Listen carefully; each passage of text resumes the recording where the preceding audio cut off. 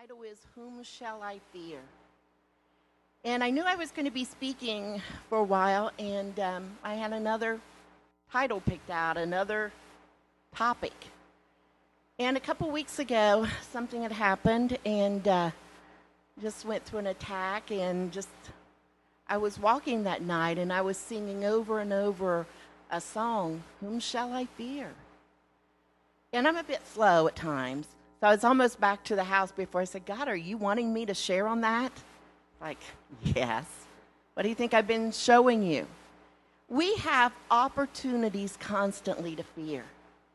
Get out of bed, and even before you get out of bed, you think about what's going on in your life, what's going on in the nation, the world, the school, your workplace, your family. There's opportunities to fear. And I thought, well, I was so interested on phobias. I went to the internet. Here's a list of phobias. No, I'm not teaching on all of them. But look at this. Anything you can imagine, you can have a phobia of. You can have a fear of flowers. Imagine this, fear of flutes, fear of garlic, fear of ghosts, fear of marriages, fear of not being married. Fear of having kids, fear of not having kids. On and on. Fear of insanity. I don't have the fear, I just walk in it, you know. I could go on and on. And they seem irrational at times, you know, to listen to some of these. But think about your own fears. Are those irrational to other people? You know, who would be afraid of storms? Huh, Aaron? Well, we both went through that, huh? So there's those common fears that, just natural fears. If your house is on fire, it's natural. You're going to be afraid, trying to get everyone out. You know, if your child's not home, they're past their curfew, a little anger, a little fear, right? So there's those natural fears. Standing up here, natural fear. And then there's the godly fear, and it talks about in the Bible having a fear of the Lord. That's having that reverence, that awe of Him, recognizing that He is God, He is the one true God, there is none like Him. And then there's that phobic fear that consumes us, and that's what I want to talk about this morning. That fear that consumes us, it drives us, it seizes our heart. It seizes our heart so that that's all we see and all we know. The circumstances, they become so magnified in our lives that it steals our peace. It steals our joy. And it determines even the direction that we're going to go in. Whether we're going to go on with life, whether we're going to go on into the things that God has for us, whether we're going to trust God for the healing, whether we're going to trust God for the ministry, whether we're going to trust God for the salvation of our family, whether we're going to trust God for any of those things, or whether we're going to give in to the fear, let it consume us to a point that it robs us of our health, robs us of relationships, robs us of our trust in God, robs us of our peace. Fear is a deadly enemy. You know, and I know we've all been there. A few years ago, not too long ago, and I just went through it. And I really think that it happened after Pastor Eric died, because I thought, if such a godly man could just die like that, then what else can happen? And I let fear take over. And I remember having a dream, and in the dream there was a flood I live on Rittenhour Road right down here. There was a flood. And I was able to make it up to 180 with another woman who was going through a trial also. And we were safe there. We were elevated, and we were safe, and I knew that I had made it. And when I was going through that period, and it affected every area of my life, health-wise and just trusting God, believing in God. But while I was going through that, I kept declaring that dream.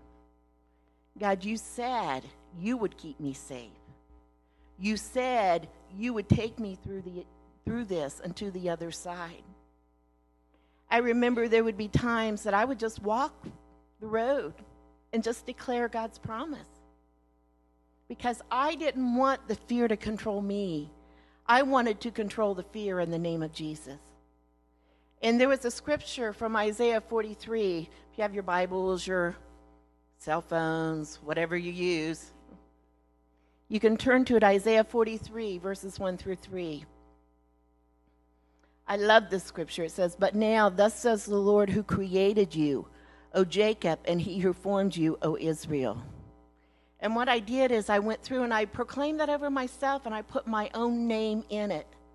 And that is part of the 40 days, putting your name in the scripture. And it's a wonderful way to pray for yourself and to pray for others. But I was declaring this over myself, and I would say, "But now, thus says the Lord who created you, Nancy. He who formed you, Nancy. Fear not, for I have redeemed you, Nancy. I have called you by your name. Nancy, you are mine."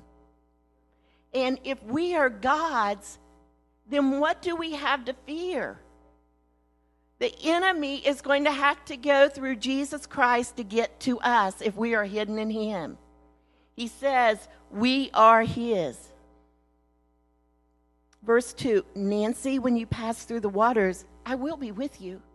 It doesn't say if you pass through the waters. We need to realize that there's a real live enemy out there, but also the greater one lives within us. And it says, "Nancy, when you pass through the waters," I doubt if your version says Nancy, "I will be with you, and through the rivers they will not overflow you.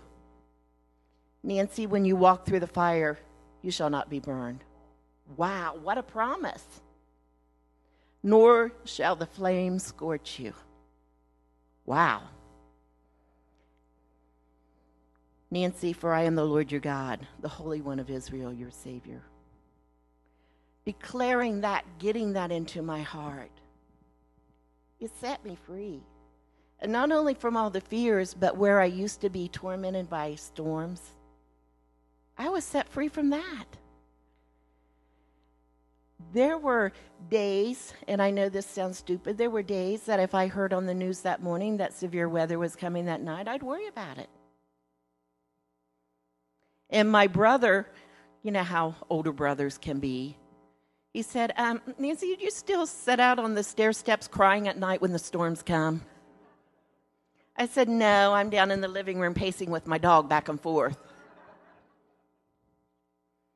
Fear can steal everything that God wants to do in your life if you let it. So we need to control it. There were a few quotations I found. The Duke of Wellington, you may remember him from English history. He said, "The only thing I am afraid of is fear." Why? Because fear is a deadly enemy that takes God's best from us if we let it. Francis Bacon, a philosopher and scientist in the 1600s, says, "Nothing is terrible except fear itself." It consumes us. We let the fear become bigger than God, and it drives our lives.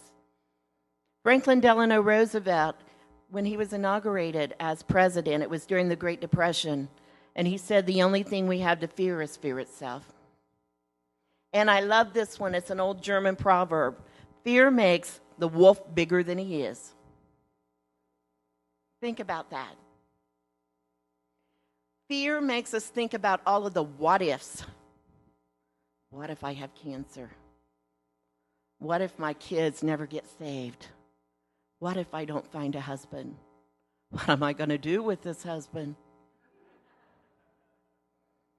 Fear drives us and controls it. And God never intended for us to be overwhelmed by fear. In 2 Timothy chapter 1, verse 7, says, "For God has not given us a spirit of fear, but of power and of love and of a sound mind." That's God's promise. And if we as his children, as his kids, have fear, then we know it's not God's best. So where's the fear coming from? Well, we need to realize that we have a flesh. And if you don't think your flesh controls you, the last time God woke you up in the middle of the night to pray, what did you do? Rebuke the enemy from stealing your sleep? We have a flesh. And sometimes just the whispers of this world, of people, of experience, it plants things within our spirits. And it controls us if we don't allow Jesus Christ to be the Redeemer and the Savior and the Deliverer. There's that world we live in. Listen to the news if you don't think the world tries to impart fear. And then there's the enemy. And regardless of how big and nasty we think he is still subject to Jesus Christ. And guess what? Jesus lives in us. And so we need to rise up and take authority over the fear. We need to make that choice. And it may not come instantly. That fear may have been there for a long time. But what are we going to do? We're going to keep declaring the Word of God. We're going to keep declaring who Jesus Christ is and who we are in him. We can decide to stay at home and just ignore everything, but where is that going to get us? Not anywhere near what God has for us. I'd like for you to turn to Mark chapter 4, a scripture most of us are familiar with. The winds and the storms, and the disciples in a boat.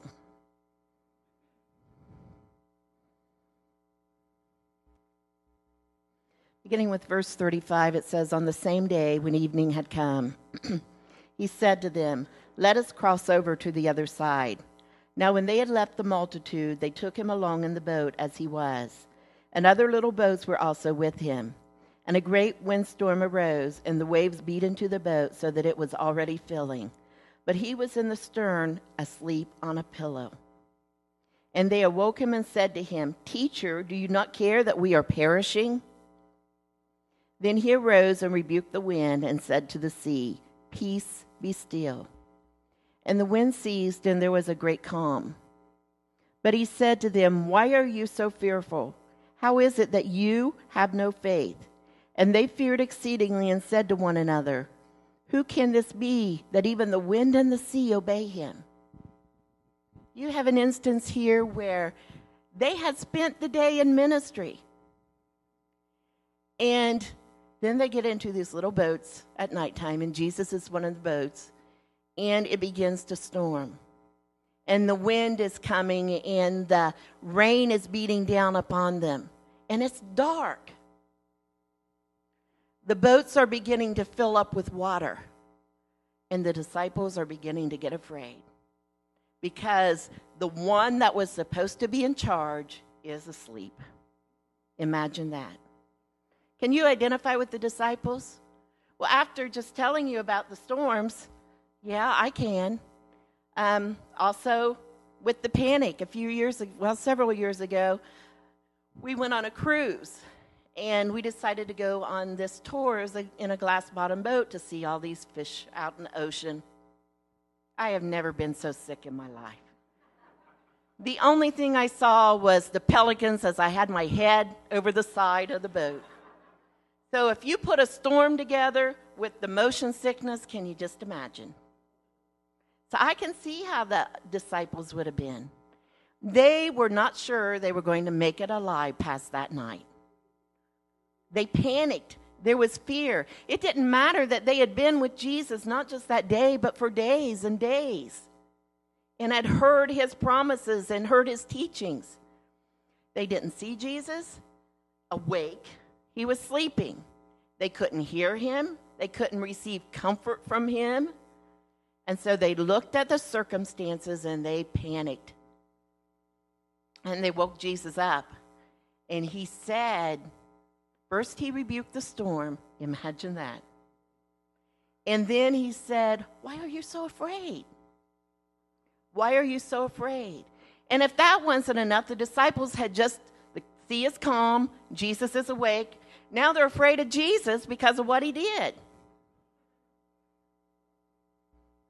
How many instances have we been in where the circumstances looked so dark? Maybe when your family's in a crisis, your marriage is in a crisis, your kids are doing their own thing. Maybe you've lost your job and the bills are coming in. Maybe the loss, the death of someone. Maybe you get that diagnosis that you don't want to hear. Maybe just past things in your life that you haven't been able to get free of, and they continue to haunt you. Sometimes even those days are as nights, and it's pretty dark, and you don't see your way out. And you pray and you don't hear anything, and you don't see Jesus, and you wonder, Jesus, are you still there? What do we do in those periods? We call out unto Jesus. Because we need to remember, as it says in Psalm 121, that Jesus never slumbers, he never sleeps. Where does my help come from? My help comes from the Lord, the maker of heaven and earth. And it doesn't matter if I see him, it doesn't matter if I hear him. His word is still truth. His word is still yes and amen. He is still our Redeemer, the one who bought and purchased us by his blood, who defeated the enemy for us, who brought forth resurrection in our lives as we've surrendered to him. He's our everything. There's that song, How Great Thou Art. He is the great one. And where Jesus took authority over the storm, if Jesus lives in us, then he tells us to take authority over the storms in our lives. Declare the word, take authority over the storm, and trust in him. What stood out to me in that scripture, and it's always stood out to me, is they were going to the other side. They didn't know if they were going to make it to the other side. They didn't know if they were going to make it to the next destination that Jesus had for them. Fear can keep you from the next destination. It can keep you from the other side. It can keep you from the promised land. If you remember the story in Numbers 13:14, there were the Israelites, and God had given them a promise that they were going into the promised land. And all along that journey, he had delivered them, and he had done miracles, and he was there for them. And before they go into Canaan, the word was, send 12 spies to check it out. Did it really matter what it looked like? God had said, it's yours. He had said, it's a land of abundance, flowing in milk and honey. It was God's promise, and God's promises are always wonderful. So the 12 spies went in, and you would think, they'd look around and think, oh, thank you, God, for what you're giving us. But 10 of those spies, they looked at the giants in the land. And they came back and gave the report, we're just little grasshoppers compared to them. We're not going back. And they stirred up such a ruckus that they would not listen to the reports of Caleb and Joshua, who said, God has given us this land. He's told us to go and possess it. They looked into the natural instead of by the spiritual. And as a result of that, the 10 spies never got to enter into the promised land. Neither did those that stirred up the ruckus. But much later, the 2 that trusted God were able to go in and possess and claim what God had given them. Now, we have promises in our life, promises that have come forth from the Word of God, that God's spoken to us in our prayer life, and so on. And God says, are you going to let those giants keep you out? Are you going to be robbed of what God has given you?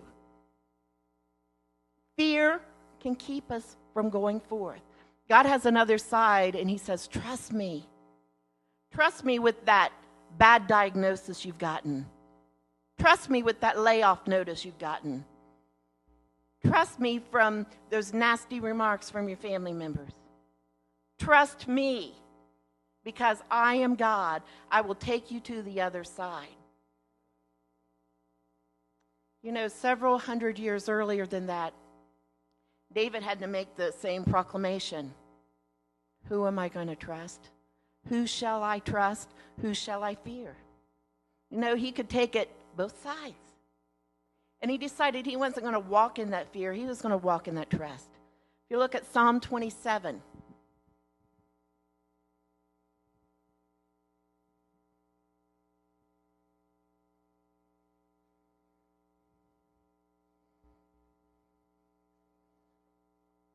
he says, "The Lord is my light and my salvation. Whom shall I fear?" And before we go any further, we need to understand that David was in a great battle in his life at this point. It doesn't say what, but it was a great battle, and a battle that could end in his death. And he starts out by saying, "The Lord is my light and my salvation." What are those dark places? Have you ever been in a place so dark that you couldn't see anything?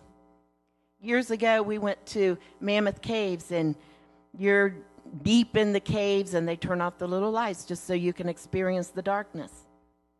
And it was off just probably a minute, but can you imagine just the fear that kind of rose up in me? Wow. You know, my mind begins to think, what would happen if the electricity would go out? And well, I'm sure they had generators and flashlights and stuff. You'd never find your way out of here. Your mind takes off. But in the midst of that dark storm, in the midst of that chaos in your life, in the midst of staring down those giants and those mountains and everything that the enemy can throw against us, David said, "Lord, you're my light. You're my light and my salvation." And salvation isn't just saying, "Lord, I have the promise of eternal life." That is wonderful. But Jesus is the Lord of abundance, and he says we have abundant life here on earth. That he died so that we could have life. He died to become our Redeemer, which means he's already defeated the enemy on our behalf.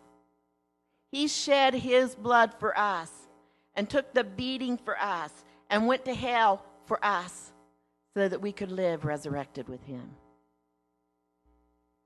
Said, "The Lord is my light and my salvation. Whom shall I fear? The Lord is the strength of my life. Of whom shall I be afraid?" He's the strength of my life. You know, when we're going through those times of fear, we feel pretty weak, don't we? Inadequate, powerless. It's a situation in which we have no control. But David said, "You're my strength, Lord. You empower me. You get me through." Once again, of whom shall I be afraid?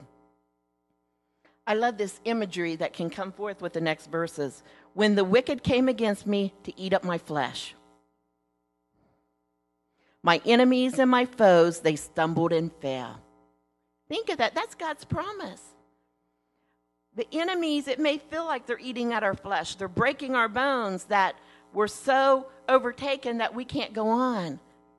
But the Word of God says, my enemies and foes, they stumbled and fell. "Though an army may encamp against me, my heart shall not fear. Though war may rise against me, in this I will be confident." A confidence David had. It's not that God stopped the battle. He took David through the battle victorious. And David was able to say, "Lord, you are my strength. You are my salvation. You are my Redeemer. You are my deliverer. Even though this house may be shaken, it will not be overtaken, because I'm confident. I put my faith in you." David said, "One thing I have desired of the Lord, that will I seek, that I may dwell in the house of the Lord all the days of my life, to behold the beauty of the Lord and inquire in his temple." In the midst of that battle, David's heart was one in which he wanted to be in God's presence. He wanted to be right with God. He wanted to seek God. He just wanted to dwell in God. Wow, that's confidence. You know I've shared this before, but it makes me think of my father. He's been dead. It'll be going on 20 years, I think, next month. And I remember a few days before he died, and he was lying in bed, and he called me over to pray with him, and I thought, well, he wants me to pray for him. That wasn't the way it was. He took my hands, and he began to just pray prayers of thanksgiving for his family, for God watching over him, for God touching him. And that's a moment I'll never forget, because there's a whole lot more he could have prayed for, as cancer was ravaging his body. But it was a prayer of thanksgiving. That's having confidence in God, knowing who you are, where you're going. That was what David wanted. Goes on to say, for in the time of trouble he shall hide me in his pavilion. In the secret place of his tabernacle he shall hide me. He shall set me high upon a rock. You imagine this, that it's like God takes you and he puts his arms around you, and there's that hedge, there's that refuge, and the fighting is going on all around you, but you're hidden in God. It says in Psalm 91, he that dwelleth in the secret place of the Most High shall abide under the shadow of the Almighty. He keeps you in him. He's our refuge. He's our strength. He's there for us. We need to have that confidence that he's there. And now my head shall be lifted up above my enemies all around me. Therefore I will offer sacrifices of joy in his tabernacle. I will sing, yes, I will sing praises to the Lord. Imagine singing in the midst of an attack.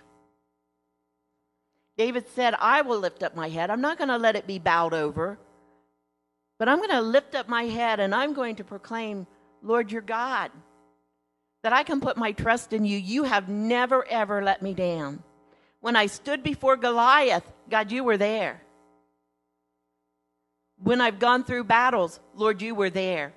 And I will offer up praises to you. It was a sacrifice. Do you think David's flesh wanted to do that? No. When I am going through a trial, I just want people to come and commiserate with me. Oh, yeah, it is really bad. You know, when you're having one of the pity parties, you don't want people to say, God's going to bring you through. Yes, but what's he going to do to this person that hurt me? Offered up the sacrifice. A sacrifice isn't just something you don't want to do when you give it. It's the offering of your best. And in the time of a trial, one of the best things is to offer up that sacrifice of praise, because you're proclaiming, Jesus, you are Lord. You will take me to this other side. You're Lord. Goes on to say, hear, O Lord, when I cry with my voice. Have mercy also upon me and answer me. When you said, seek my face, my heart said to you, your face, Lord, I will seek. Do not hide your face from me. Do not turn your servant away in anger. You have been my help. Do not leave me nor forsake me, O God of my salvation. When my father and my mother forsake me, then the Lord will take care of me. Teach me your way, O Lord, and lead me in a smooth path because of my enemies. Do not deliver me to the will of my adversaries, for false witnesses have risen against me, and such as breathe out violence. I love this verse. I would have lost heart unless I had believed that I would see the goodness of the Lord in the land of the living. David was crying out to the Lord from his heart. God, in the midst of this battle, teach me. In the midst of this battle, don't forsake me. And then I would have lost heart, God, if you would not have been there. Cling to him. The last, wait on the Lord, be of good courage, and he shall strengthen your heart. Wait, I say, on the Lord. You know, if a day goes by and you don't see that breakthrough, keep waiting on the Lord. Keep proclaiming him as God. Follow the examples that we just went through of praying your heart, declaring the word of God over you and over others, rebuking the storms that come into our lives, praying, clinging to one another. Don't isolate yourself, but draw to God. That's how we get there to the other side. You know, Joshua said, as for me and my house, we will serve the Lord. What's our declaration? Are we going to have that confidence in Jesus Christ? Or are we going to have that confidence that, yeah, the fear's there, and we may or may not get through? It says in Romans 8:31, what then shall we say to these things? What things? Well, anything that would try to come against us and steal God's best and God's plans from our lives. What then shall we say to these things? If God is for us, who can be against us? With whatever you're going through, then I would challenge you. If you need to repent, repent. But draw to God. Begin to declare his word. Begin to pray it over your life. Begin to offer up the sacrifice of praise, and get busy in the kingdom. What better way to break free than to serve the Lord? And God says he will meet us right there. We need to remember that we are overcomers, not the overcome. We are called to be victorious, and that's where God wants us to be. And that's that we stand. I'm going to ask the home group leaders to come up in the prophetic team.